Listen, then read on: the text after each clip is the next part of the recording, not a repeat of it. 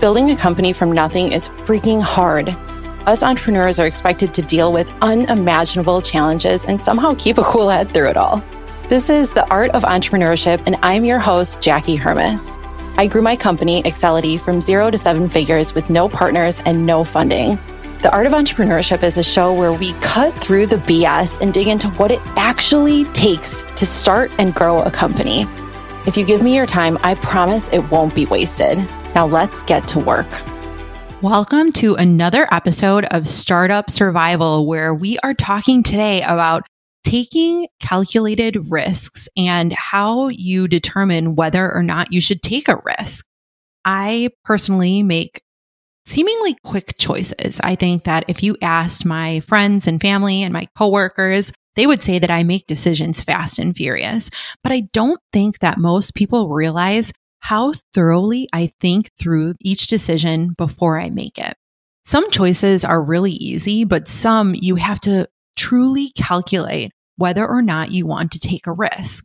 I have really one main thing that I do when I'm considering a risk that I want to share with you today. One main question. By the time I have considered even taking a risk, of course, I've thought about all of the possible benefits. I think everyone does that. You wouldn't want to take a risk unless there was a considerable upside. For example, when I was starting my company 8.5 years ago, there was a good amount of risk. I wasn't exactly rolling in the cash at that time. So going into a role where I had little income for the first year plus was a risk for sure. But when I was considering taking the risk, I looked at the upside, and to me, it was endless. The flexibility, the ability to employ and make other people happy, and of course, the potential to make money. So, like I said, by the time someone's considering taking a risk, I think they've largely already looked at the upside. Once you've looked at the upside of a risk, the main question I think you should ask yourself is, what is the worst case scenario? If you're thinking about pivoting, changing paths, or even continuing on the path that you're on and it involves some kind of risk, what's the worst thing that could happen? I have told people that this is how I consider risks before, and I've heard feedback like, oh, well, that's a negative way to look at life. And I think that is completely untrue. By examining all of the scenarios, I can acknowledge and accept them. I can know how I would react in each situation. I can have a loose or a solid plan, no matter what happens, and I can be okay with the outcome. So I don't think it's negative. For me, this gives me peace of mind, and it helps me truly understand the ins and outs of every decision that I'm making. Let me go back to the example of starting my company. I remember clear as day examining all of the worst case scenarios, really, and all of the scenarios in general. One of the first scenarios I examined was, what if I don't have enough business? I think that's a very common one when you're starting a company. You are looking and needing to sell, but you're not going to have enough sales to begin with.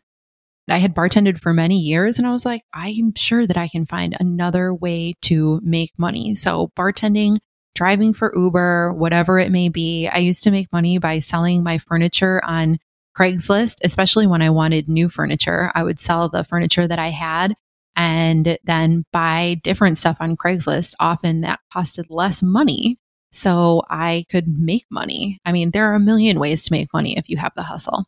I asked myself, what if it takes a long time to get clients? And same answer. I know that there are tons of ways that I can make money, and I think that I'll be okay. Another question that I asked myself was, what am I going to do if I am just totally broke? I was already at that time looking for ways to save cash. For example, we got rid of one nicer car that we had and bought this really crappy green car for cash to get rid of payments. And then my son spilled a jug of milk in the back seat, and it just reeked for like 2 years. It was honestly terrible. At the time, we were also looking for an investment property, quote unquote investment property, but really it was somewhere that we could live for free if we could work out the details. We ended up buying this short sale duplex that was $100,000. We barely even had a down payment for it. And we rented out half of it, and that rent completely covered the mortgage. So we were able to live in that house for free. Now, I know that even if I was broke, and even right now, if I went totally broke again, I could reduce my expenses so low that I could get through it because I know how to do that now. Another question that I asked myself was, what if my company goes under? Of course, if you are starting a business, you always have to consider the idea that you could totally bomb. This was definitely a tough one to grapple with. I figured that my mom, who lives about 20 minutes away from me, would probably let us move in for a while if we lost our house. I knew that bankruptcy was an option. It would be a gigantic pain in the butt, but it would be there for us if we didn't have any money at all. And I also knew that I was super employable. I started my career as a recruiter long ago, and I knew how to make my resume look good. I knew how to show up well in interviews. And I figured worst case scenario, I knew pretty well how to get a job. So if my company went under and I was okay with moving in with my mom, filing bankruptcy, getting a job and going back to work for someone else, those are all risks that I was willing to take. So I looked at all of these scenarios and thought, I think I can handle that. I knew what I would do in every situation. I made sure that my kids would be safe and fed. It's actually really funny because recently I've been telling them some of these stories of just how little money we had when I started the company, and they had no idea. Like, it was no different to them from our lives now, which is crazy. But we were pretty broke for a few years and they were unaware because I still tried to make their life as good and normal as it possibly could be. So I examined all of these worst case scenarios and I knew that I would survive. So I was comfortable in taking that calculated risk. So next time you are considering taking a risk, ask yourself, what is the worst case scenario? If the worst case scenario happens, what will I do? And can I handle the pressure that comes along with that decision? So the pressure that would come along with bankruptcy or moving home with mom, if that's an option for you. It's not an easy choice to make, but if you can handle it, then I think you are prepared to take the risk. So if the answer is yes, and you can handle the worst case scenario, you will feel much better taking the risk than if you don't consider all of these scenarios. Last but not least on this topic, when it comes to taking risks, just know that people are not always going to get it. They're not always going to understand you. They're not going to always see your vision. And they most certainly have not examined the scenario or the risk that you're taking to the depth that you have.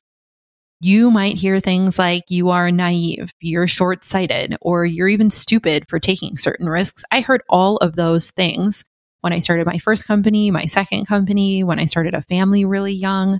I mean, I've made a lot of risky choices that I've thought about very thoroughly. Remember in these cases that it's your opinion of the risk that you're taking and your opinion of your situation that matters the most. You can certainly, and you should, seek out input from coaches and mentors. But if you have examined the worst case scenario and you have a plan for whatever the outcome is, you must trust your own instincts. You owe it to yourself and your potential to trust your own instincts and take that risk. All right. Happy Wednesday. Thank you all so much for listening today. I hope you learned a little bit about how I approach taking calculated risks, both the process and the mindset around it. If you're considering taking a risk or you know someone that is, please send them this podcast episode. Share it with just one person, and I will see you on Friday. Thanks again.